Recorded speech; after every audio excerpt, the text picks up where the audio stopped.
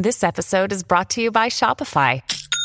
Forget the frustration of picking commerce platforms when you switch your business to Shopify, the global commerce platform that supercharges your selling wherever you sell. With Shopify, you'll harness the same intuitive features, trusted apps, and powerful analytics used by the world's leading brands. Sign up today for your $1 per month trial period at shopify.com/tech, all lowercase. That's shopify.com/tech. Hello and welcome to The Transfer Window, the podcast that brings you the news before it becomes news, as well as insight analysis on all the topics that you're debating in football.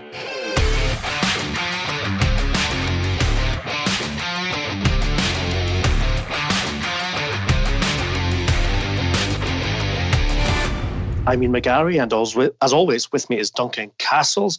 And of course, we live up to our reputation of news before news, because Duncan has some very interesting information regarding the defensive crisis at Manchester City, and indeed how Pep Guardiola may look to solve that in the January window. Duncan, tell us what you know. Yeah, our regular listeners will remember that we gave them the heads up on Jean Cancelo and Rodri signing for Manchester City last summer. What I can tell you is that the first choice top target for a new centre-back at Manchester City is Ruben Dias, the Portugal international defender at Benfica. 22 years old, he has been a central part of Benfica's defence for the last 2 seasons, very highly regarded by the club. In fact, a player, I'm told by one Benfica source, that they would intend to build around long term and like to keep there as long as possible. However, we know that Benfica are fundamentally a selling club, and that they will allow players to go when the right prices are achieved for them. I can tell you that Manchester City tried to sign Dias last summer, and there was a period in which it looked like that deal could well go through.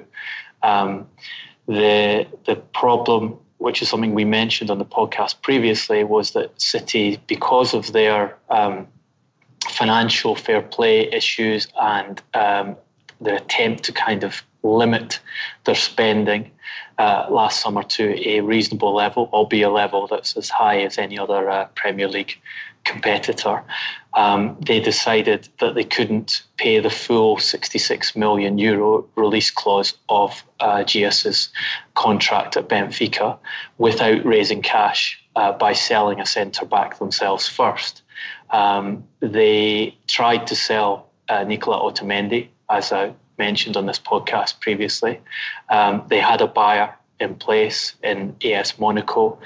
However, Monaco were only prepared to pay 10 or 15 million euros for Otamendi, who would have come with a very lucrative contract that he has at City, in which Monaco would have had to at least match to sign him. City were asking for 30 million euros for Otamendi, a price that Monaco felt was impossible, and therefore that side of the deal fell through.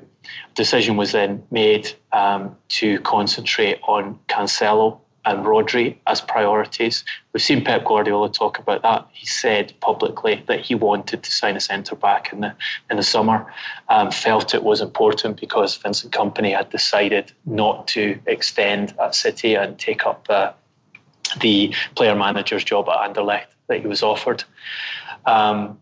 In the background, Guardiola had lost faith with John Stones, partly for lifestyle reasons, and you can see that in the way he used Stones last season. However, there wasn't enough cash to do the deals that City wanted to do, and Guardiola was left without, and the priorities were left as right back and the new holding midfielder, who'd been the absolute key signing for Guardiola for some time. Since then, of course, City have lost the one defender that Guardiola, central defender that Guardiola has absolute faith in Aymeric Laporte, to an injury that will keep him out for the majority of this season. And I think even if he does come back to fitness during the season, there'll be a question mark of whether he can get back to top levels of performance, because generally it takes some time for footballers to recover from serious knee injuries and get back to their previous levels of performance, even though you can get them on the pitch again. Otamendi, as we said, wanted to leave, and City were prepared to cash in on him, which shows you his status. So we have this situation where Guardiola is coming up with solutions. One that worked in terms of the clean sheet that they got at the weekend against Watford was to use Fernandinho as one of those centre-backs. I think we'll see more of that going forward. Will they buy in January, I think, is the question. It's not clear that they will make a move. Guardiola asked about it following the injuries to Laporte, suggested that they wouldn't, but didn't completely rule out the option of trying to buy in January. I think if they go for Ruben Dias, who is top of their list, that will be a hard deal to do in January, because Benfica will be reluctant to let the player leave, particularly if they are still in the Champions League at that stage. More likely and more viable would be to put a deal in place for the summer, when they have time to get a successor into that role and reinvest some of the proceeds of the transfer into a new defender. But looking across the market for centre-backs, there aren't many top-level talents available at what would be a reasonable price. I mean, we saw the cost involved in signing Harry Maguire by Manchester United, a record fee for a defender, and very questionable as to whether a player like Maguire would actually significantly improve Manchester City's defence, given the range of errors he's displayed in just his first few starts for Manchester United. And not a great deal of options elsewhere in the market at an attainable price. 66 million euros is an interesting figure, because it's basically the level of signing Manchester City have been happy to do. A lot of their more significant buys, most of their recent expensive buys have been around that 60 million, 70, 75 million euro mark, so it's within their price range. And you could argue represents reasonable value in the current market for centre-backs. Well, with just under 12 weeks, Duncan, until the January window opens, I suspect a lot of what Manchester City decide regarding recruiting a new centre-back will be influenced, obviously, by results in that period. Clearly, Stones will come back within 5 or 6 weeks, but as you said, Aymeric Laporte is expected to be out until February at the earliest, and even then, coming back will be difficult in terms of you'll effectively have to do almost like a mini pre-season in order to get his match fitness levels back. So it is a real point of question for City with regards to obviously defending all 3 domestic titles, as well as competing for the Champions League. I just wonder, as you said, the 60 million euro mark has been kind of where City have set the bar, and it seems odd that a club with what we believe to be effectively infinite resources have been left in a situation where they had 3 centre-backs, Otamendi, Stones, Laporte. They've lost 2 of those, and there's no one else to come in. Is it a case that with the FFP judgment hanging over them, that they've been not flashy, trying to almost go under the radar in their spending in order to hopefully convince those at UEFA who would have them hung by the Euro petard that they're not, if you like, showing off the money they have to spend, and instead they're being effectively, in their context anyway, frugal or at least judicious in their spending. Absolutely. And if you take away financial fair play, if you take that rule away, there is no question that Abu Dhabi entering this season would have responded to Pep Guardiola's request for a new starting centre-back because he'd lost company against expectation. City had been working to get him to sign a new contract after he'd had such a strong end to the season and established himself as the preferred partner alongside Laporte. They would have responded by buying him a centre-back. And probably they would have gone for someone like Matthias de Ligt, who Ajax, for a point during last season, were expecting Manchester City to buy because of the extensive work they'd been doing scouting the player and researching the player and conversations they'd had with Ajax over his purchase. That decision was decided not to go down that line, partly because Mino Raiola was the agent and Mino Raiola's relationship with Guardiola is brilliant, but principally because of the costs involved in terms of meeting Ajax's expectations on transfer fee and meeting Raiola's expectations on salary and commission. So this limitation on their spend is because of FFP, and they're now conscious that everyone is watching them. There is documentary. They've broken the rules previously. They were punished for them, and there's documentary evidence that they've broken the rules subsequently.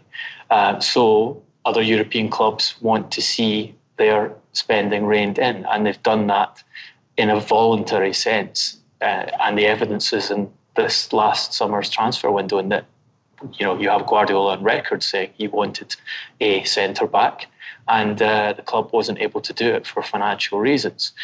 You also have Khaldoon Al-Mubarak, senior Abu Dhabi politician and chairman of the club, giving his end-of-season address and emphasising the fact that although they had spent money, they didn't possess any of the international transfer records. So I think they are conscious of avoiding making that record deal, because it allows them to push this PR line that although they have spent, it's other clubs who are spending the highest prices on the market.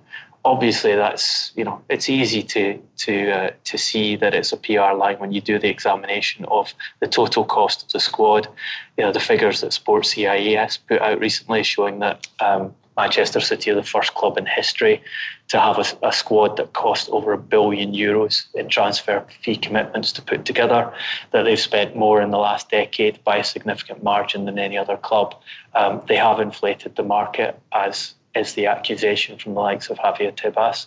They've just done it by, as we pointed out, spending the equivalent of 18 Cristiano Ronaldo transfers to create their squad, as opposed to 6 or 7 very, very expensive, eye-catching record transfers like a Paul Pogba, which have happened to some other clubs, although not one club doing all of those record transfers. Well, Manchester United themselves, who sold, of course, Cristiano Ronaldo to Real Madrid for £80 million, may well have spent the equivalent of around 14 or 15 Cristiano Ronaldos in that time in order to try and keep up with Manchester City, but still managed to lose 2-0 to West Ham United last weekend. Duncan, I'm just going to read you some of the most choice quotes from the very, very, I think, relevant and knowledgeable pundits who were reporting on that game. Roy Keane said he was shocked and saddened by how poor United were. He said that they're just not good enough and that we're a long way back for this United team. Also, it's scary how far they have fallen. Jose Mourinho chimed in, and this was just one quote, but he said the team now are worse than when he was sacked, despite having spent £150 million in the summer market. And Graham Souness was very succinct in his criticism by simply saying the worst group of Man United players that they have had since the start of the Premier League. Damning criticism, Duncan, and I think we have to start with the most relevant question, and that is Ole Gunnar Solskjaer's job now under serious threat? Look, I think it is. I think you can't go on with the sequence of results that Solskjaer has had, despite the massive support he has from former teammates of his in prominent positions in the football media who refuse to criticise, as far as I can see, anything he has done. To be fair, Duncan, Gary Neville did say in CoComs that £900 million spent in the time that City have been spending, and Man United have no strikers. How can you explain that? Now, that's not a dig at obviously Solskjaer, but Solskjaer, if he's got any say in recruitment, surely would have bought a striker in the summer to replace Romelu Lukaku. Yeah, and that's where someone like Gary Neville should be mentioning Solskjaer in that comment. Solskjaer's the manager of the squad. He takes responsibility ultimately for the performance of the team. He will and has been consulted on the structure of that squad. If he decides to go into a season with two experienced strikers, neither of whom consistently have played as number nines for their entire careers, actually. One of whom, Anthony Martial, we know has been injury prone and is known as a moody individual whose form goes up and down, plus a teenage striker with a lot of talent in Mason Greenwood, but someone who hadn't started for Manchester United in the Premier League before this season, then that decision has to be on him. He has played a role in that decision there, and if he goes 6 games into a season with his fitness regime, which how many times did we hear Solskjaer, as the results declined at the end of last season, saying it would be different with a pre-season? My team will be fitter, my team will be more robust, I'll be able to play the kind of football I want to play once I've had a pre-season in them. He gets that pre-season in them. A lot of work is done in the media saying how they've been doing high intensity work and how much harder they've been training than they had in previous seasons during the pre-season to sell that story. We're 6 games in, and he is an away match in the Premier League with Jesse Lingard as his centre forward, because both Martial and Rashford have gone down with muscular injuries 6 games into the season. I can't think of another football club that I've covered that would get 6 games into a season and have no fit centre forwards. But that's the position that Solskjaer has managed to get himself in by taking the decision to sell Romelu Lukaku and allowing him to go without being replaced, and depending on Rashford, Martial and Greenwood as his strike force, and putting in place that fitness regime, that pre-season that he deemed to be so important. And these aren't the only muscular injuries that the team has suffered so far. Shaw is out as well. We have a pattern of muscular injuries last season. Going into one of their Champions League ties, they lost 4 players in the space of a week, including the injuries that occurred during the game. The question should be asked about the way he is training the team, whether that is his decision or whether he is deferring it to staff to try and get the response he wanted. But that has nothing. The increase in muscular injuries has nothing to do with the transfer market, in the sense that that's something entirely within the manager's remit to control. And the evidence is that it's not working for him.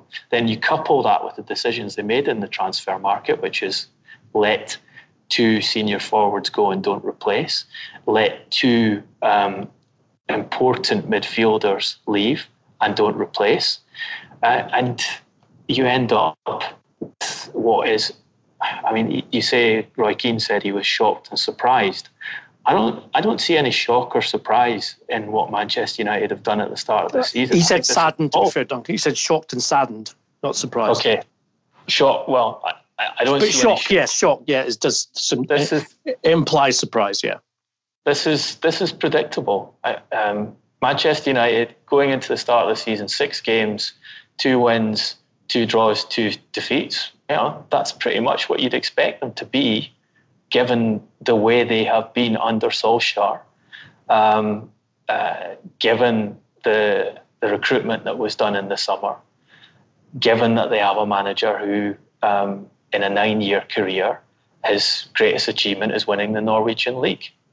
Someone who his previous Premier League job got Cardiff City relegated. His run at present is 2 wins in the last 11 Premier League games, a club record 7 Premier League games without an away win. Their last away clean sheet was in February. They've only scored more than 1 goal once in the last 13 matches. I think it's the last 11 games, their average is less than a goal a game. You know, six games, 2 wins, 2 defeats. That's actually slightly above his, what he's been performing like since March. So there's, for me, no shock. This is predictable. And then I think the question now is how long will the Glazers be patient with it? How long does it take them to realise that the appointment was a mistake and they need to upgrade the manager? Well, well-run football departments, and the reason I'm saying that, Duncan, as you well know, is a difference from a well-run football club, because we know that Manchester United make profits, etc., which fund the Glazers' dividends on an annual basis. But a well-run football department won't look to sack a manager unless they have at least a preferred candidate in mind to bring in, and that they make contact with that candidate and ensure that that person is willing to come and, if you like, clean up the mess left by the previous incumbent.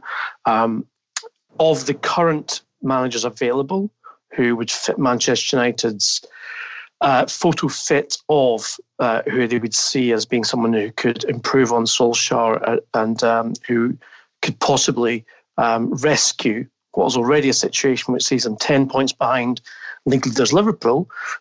Max Allegri stands out as the obvious one.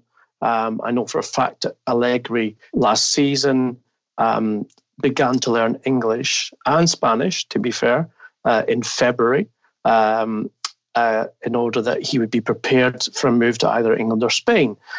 His preference is certainly to go to Spain. However, obviously Zidane then took on the job at Real Madrid, which was the preferred option in March, therefore precluding that as an option for him.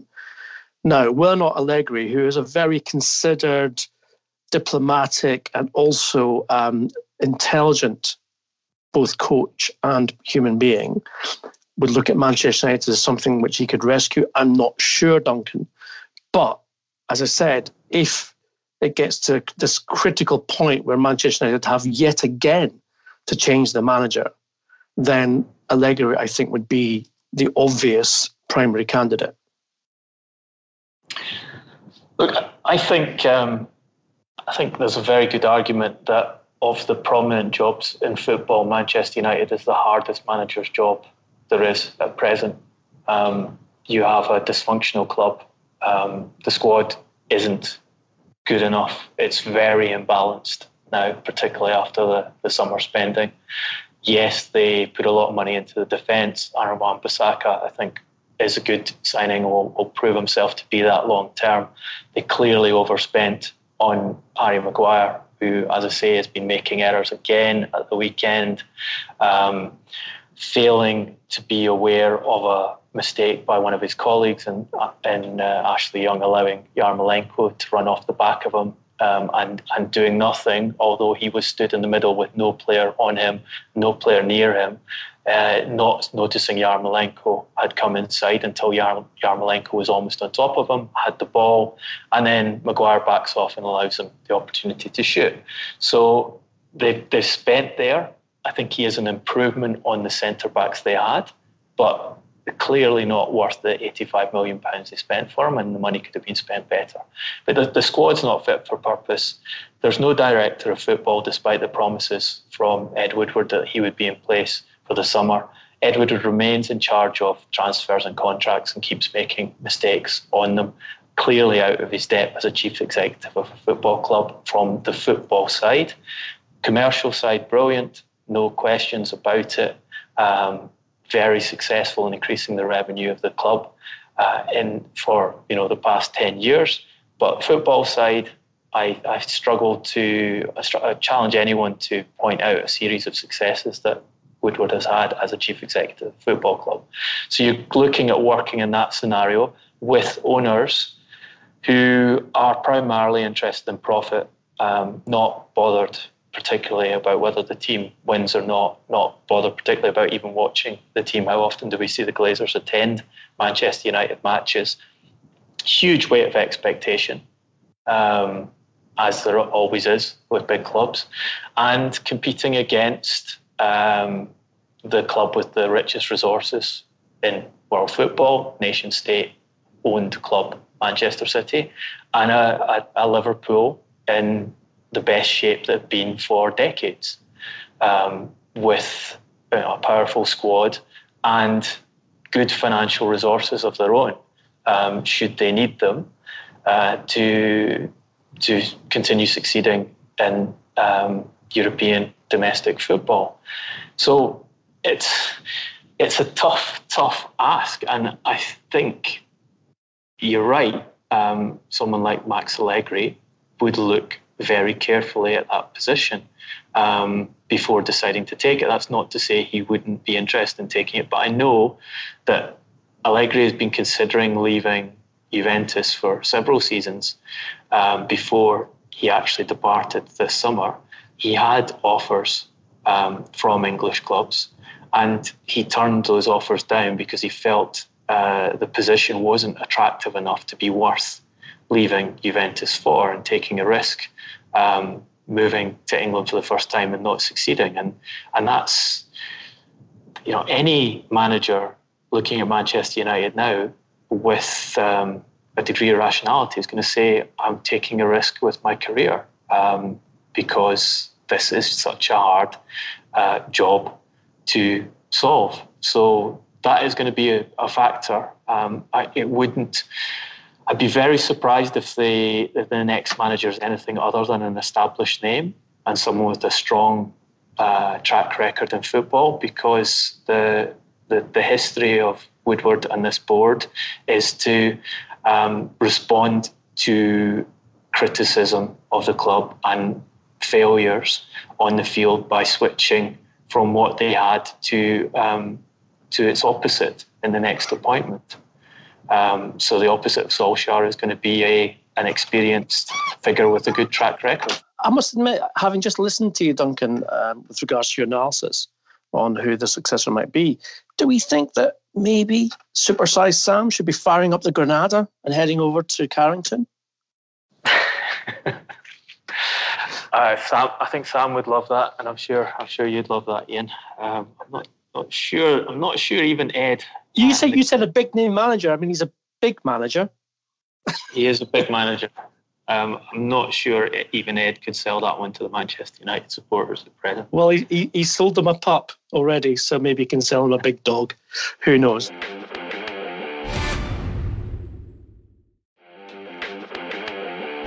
From Manchester United to Manchester City, Duncan, quite the turnaround from the weekend previously when they lost to Norwich City. I'm not saying that it was a seismic kind of movement in the football world, but clearly people were a bit shocked, like Roy Keane said, in the way that they lost to the newly promoted side.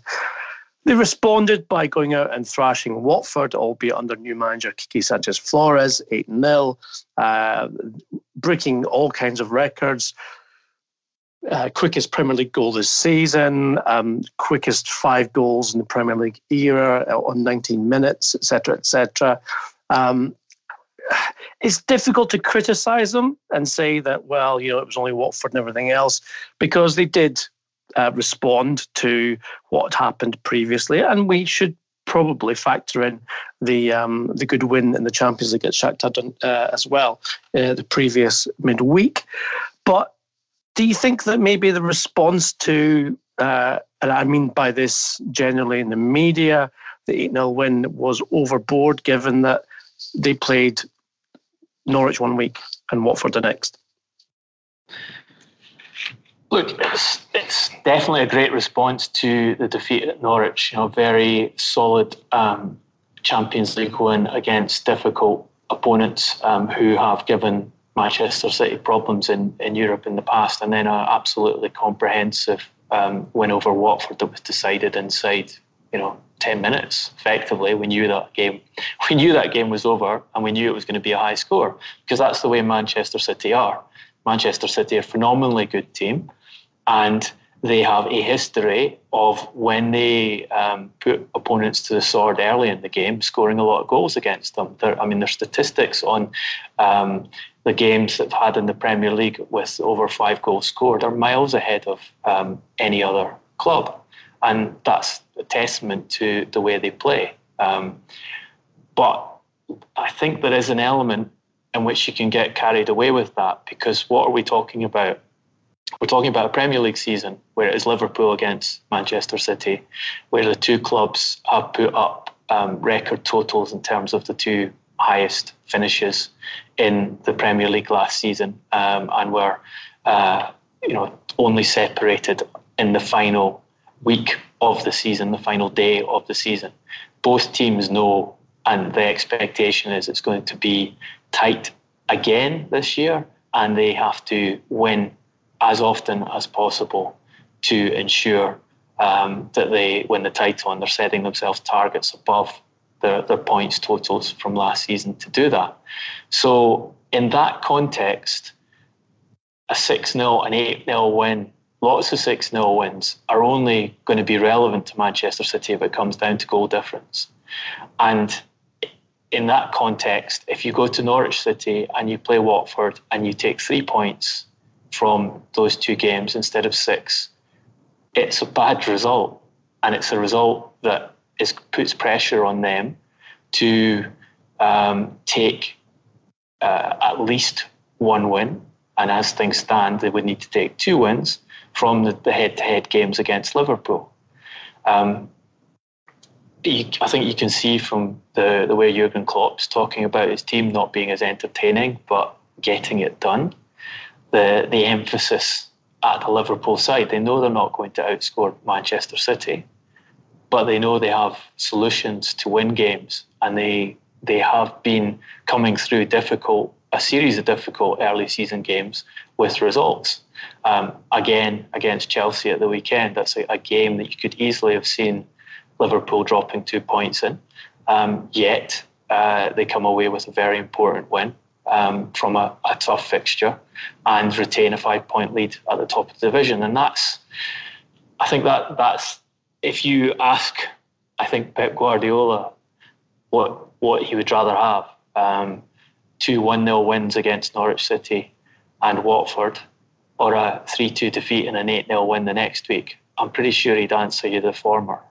And the reason is it's the points that matter at the end of the season. And as I say, City are capable of bowling teams over.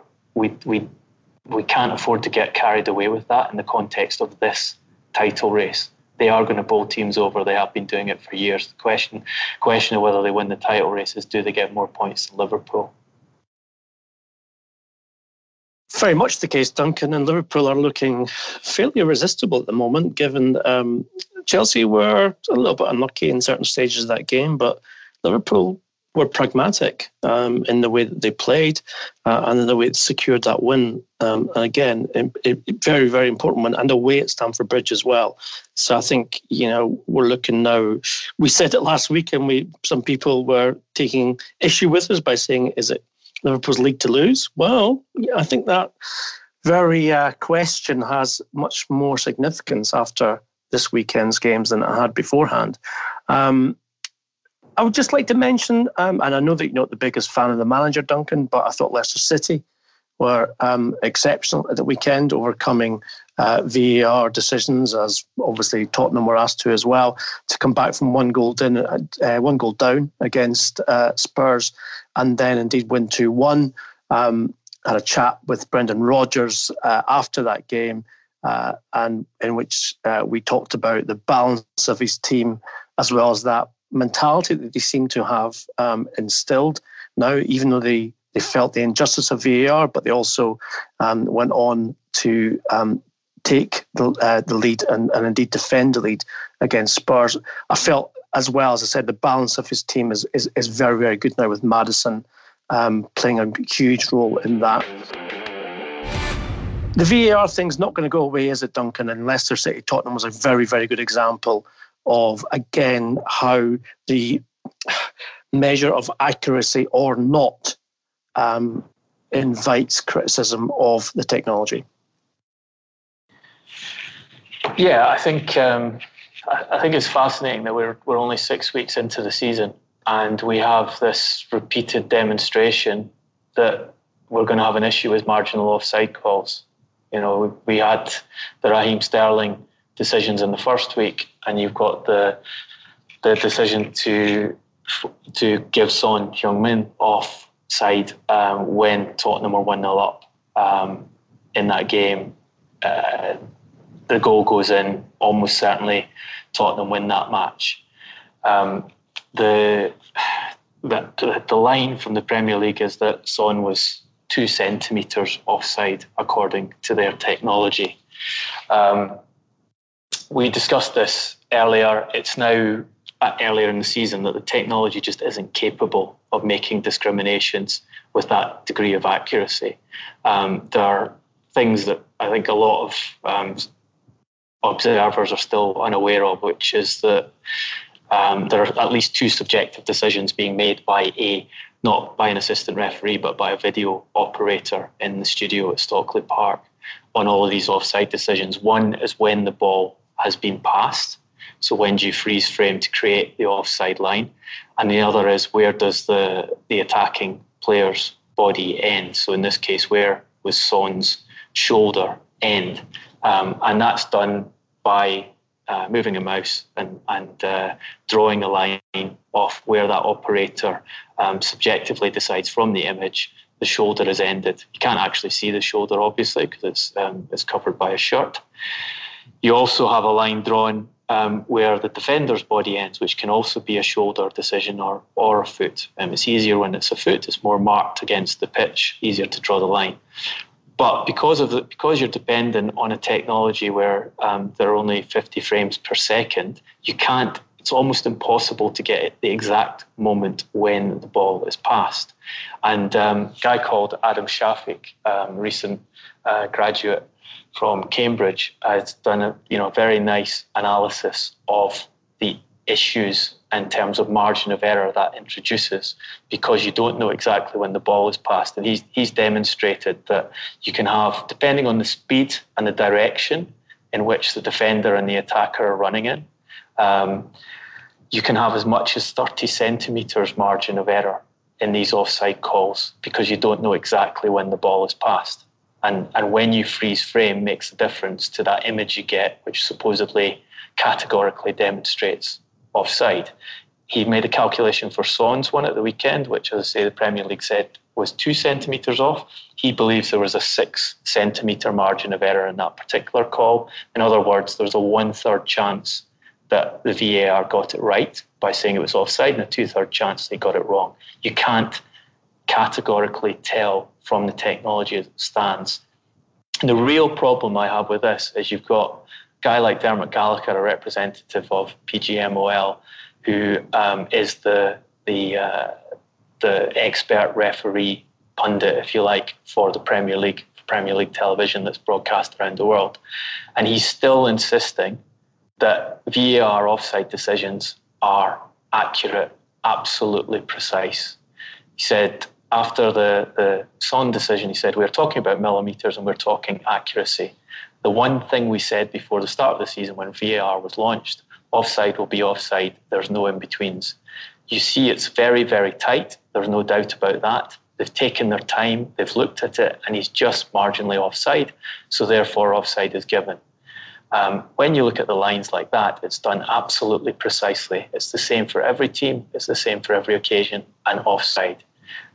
This just isn't true. It's not millimetre accurate. And Dermot Gallagher is doing Premier League a disservice by going on the media and telling fans around the world that VAR is giving a categorical decision here, and that image that's shown on the screen is an obvious proof that a player is offside or not.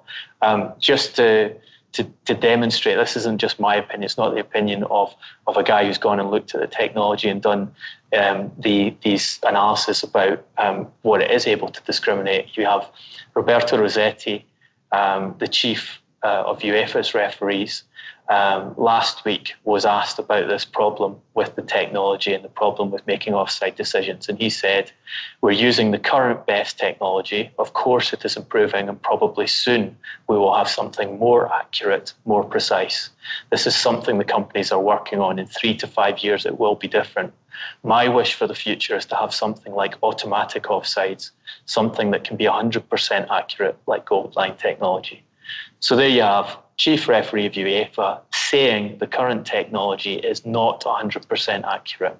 Yet the guy who's representing the Premier League is repeatedly claiming that it is millimetre perfect, it's accurate, that everything, the image they show definitively demonstrates whether a player's offside or not. And that's a huge, huge problem for the game. And just adds to the the many issues people have with VAR, the controversy around it, and the questions over whether it should be implemented at this stage if they don't have that kind of automatic offside system that Rossetti believes will be developed but isn't in place yet. And perhaps one of the issues which isn't discussed so much, Duncan, is that VAR is being promoted as being the objective and therefore infallible source upon which decisions are made. And yet the people in charge of actually producing the images, which the VAR referees obviously decide upon decisions, are technical or computer technicians who produce that particular image, which is then analysed by the referees and upon which decisions are made. Now, they're not qualified referees, they're not qualified in any way to make decisions about football matches, and yet they have the control to move that line. We've all seen them, the red and blue lines, 1 centimetre, 5 centimetres, whatever it is, left or right, which changes the perception of the actual decision itself. Clearly, that to me is something which I'd be worried about, not just because of the lack of qualification that person has to make that call, but also potentially because of the way that could be infiltrated by other sources, including, of course, the gambling industry. We're not saying here that anyone is doing anything wrong. We're not even alleging that someone's done something wrong. However, as we've seen in cricket in the past, the influence of gambling syndicates can be used to infiltrate sports, and indeed the people who come up with the technology and the decisions, which are then deciding matches. Duncan, that to me is a very, very serious issue which has to be addressed. Yeah, it's one of these unexpected ramifications of VAR that just keeps coming up as we put the system in practice and see how it works. We've talked on this podcast about how in Italy they have an issue with the referees refusing to listen to the VAR because the VAR is a competitor referee, and they feel that the competitor referee is trying to embarrass them by pointing out that the decision is wrong. So some of the Italian referees last season were refusing to go to the monitor and check their calls and insist that they were correct. So you've got that human competition element, which I don't think we've seen in England yet, and maybe we won't see it in England because the referees operate in a different way. But it's possible we will see that. But you're right. Well, Duncan, how many times has a referee in a Premier League game gone to the monitor to actually analyse what VAR has told him? I think we've seen that there's very, very few occasions when that's happened. Maybe only one, I think, in my memory.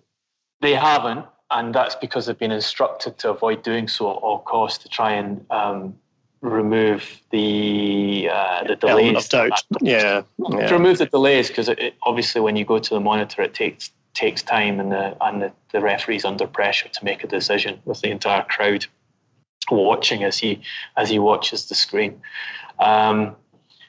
Just on that monitor point, there's another thing about VAR which occurred to me the other day is what happens if you have a referee who needs glasses when he's doing screen work. So he doesn't have a long distance sight problem, but he has a problem where he needs to wear effectively reading glasses to look at a screen.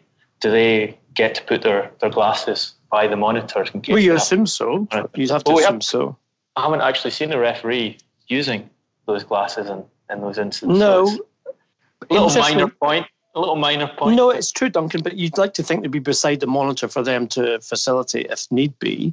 But if you look at MLS, where VAR has been used for longer than it has anywhere else, the referees almost regularly check decisions on the monitor before they make a decision. Yes, it does incur a delay, but at the same time, if it's getting the decision right, surely the delay is, immaterial. I don't like the monitor decisions. I don't like the delay involved. I don't like the idea that a referee is under pressure in a stadium while making his decision. If the goal is gone against the home fans, there'll be pressure. That pressure to decide that it wasn't a goal or to give a penalty for them. I think there's lots of problems with that system. We saw in the World Cup final an absolutely 50-50 handball decision that really, I think if you went through a poll of referees, you would get that split. It would be 50-50. Was that handball or not? Was it intentional handball or not? The referee didn't give it first time around. He's put in front of a screen with his colleagues telling him, we think that was a handball, have another look at it, and he changes his mind. And the World Cup final was decided on that. So you've got that psychological element involved there. The point you make, though, is fundamental, that the video operator has, from those two subjective decisions on where the defensive line and the attacking offside line, the end of the attacker's body is drawn, when the ball was passed, he creates an image, and that's what he's doing. He's creating an image from which offside is decided or not. And as you say, if you were in charge of an Asian gambling syndicate, who we know have tried to, who football authorities go to a great length in trying to stop gambling syndicates around the world, affecting the outcomes of games, of buying referees and buying decisions in matches.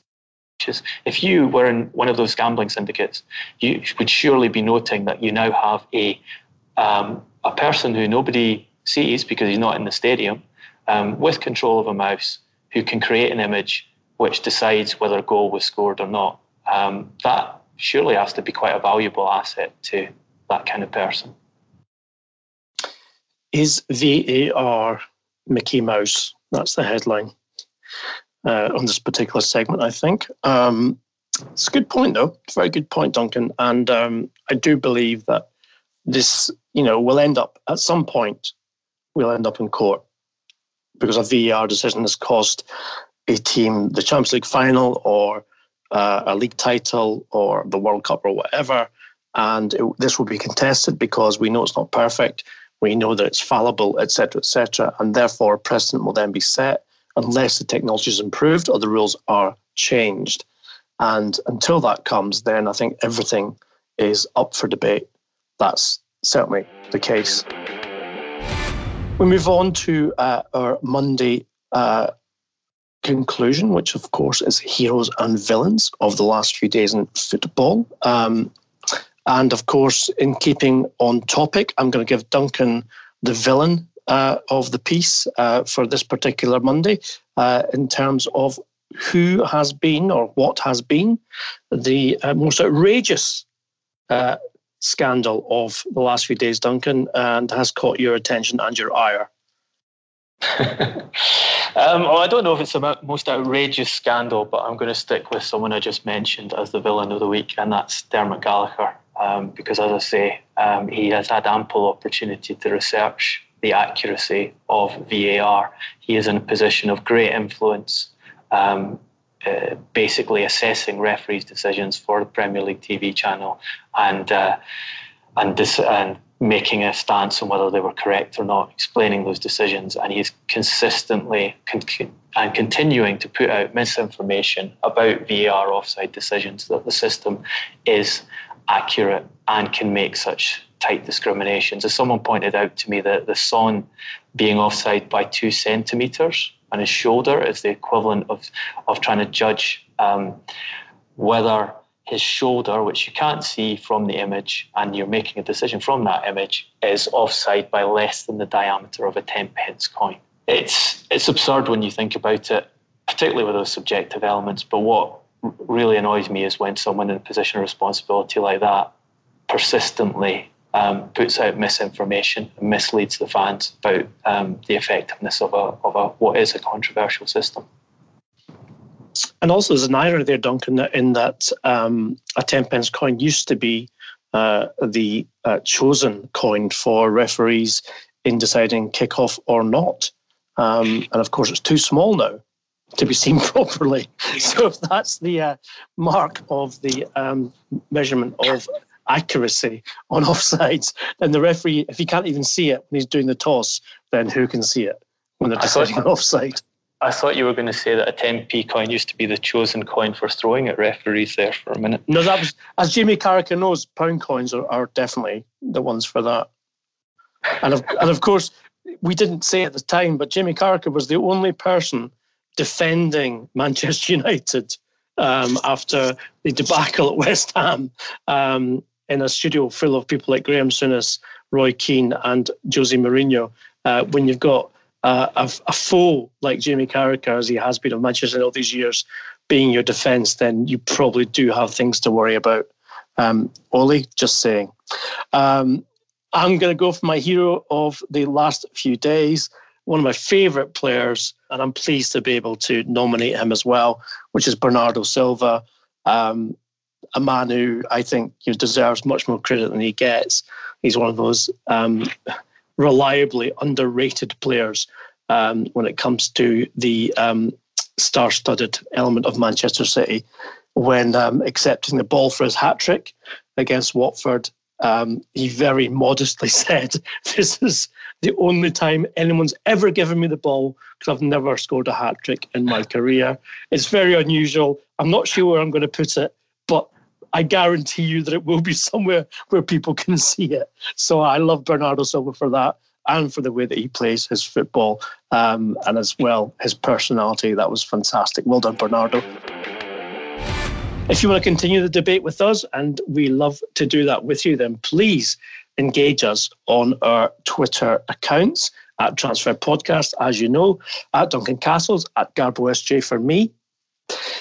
We will continue, obviously, to keep up the conversation, but also we invite your questions for Wednesday's podcast, which of course is when you get to ask us what we think and we answer you directly.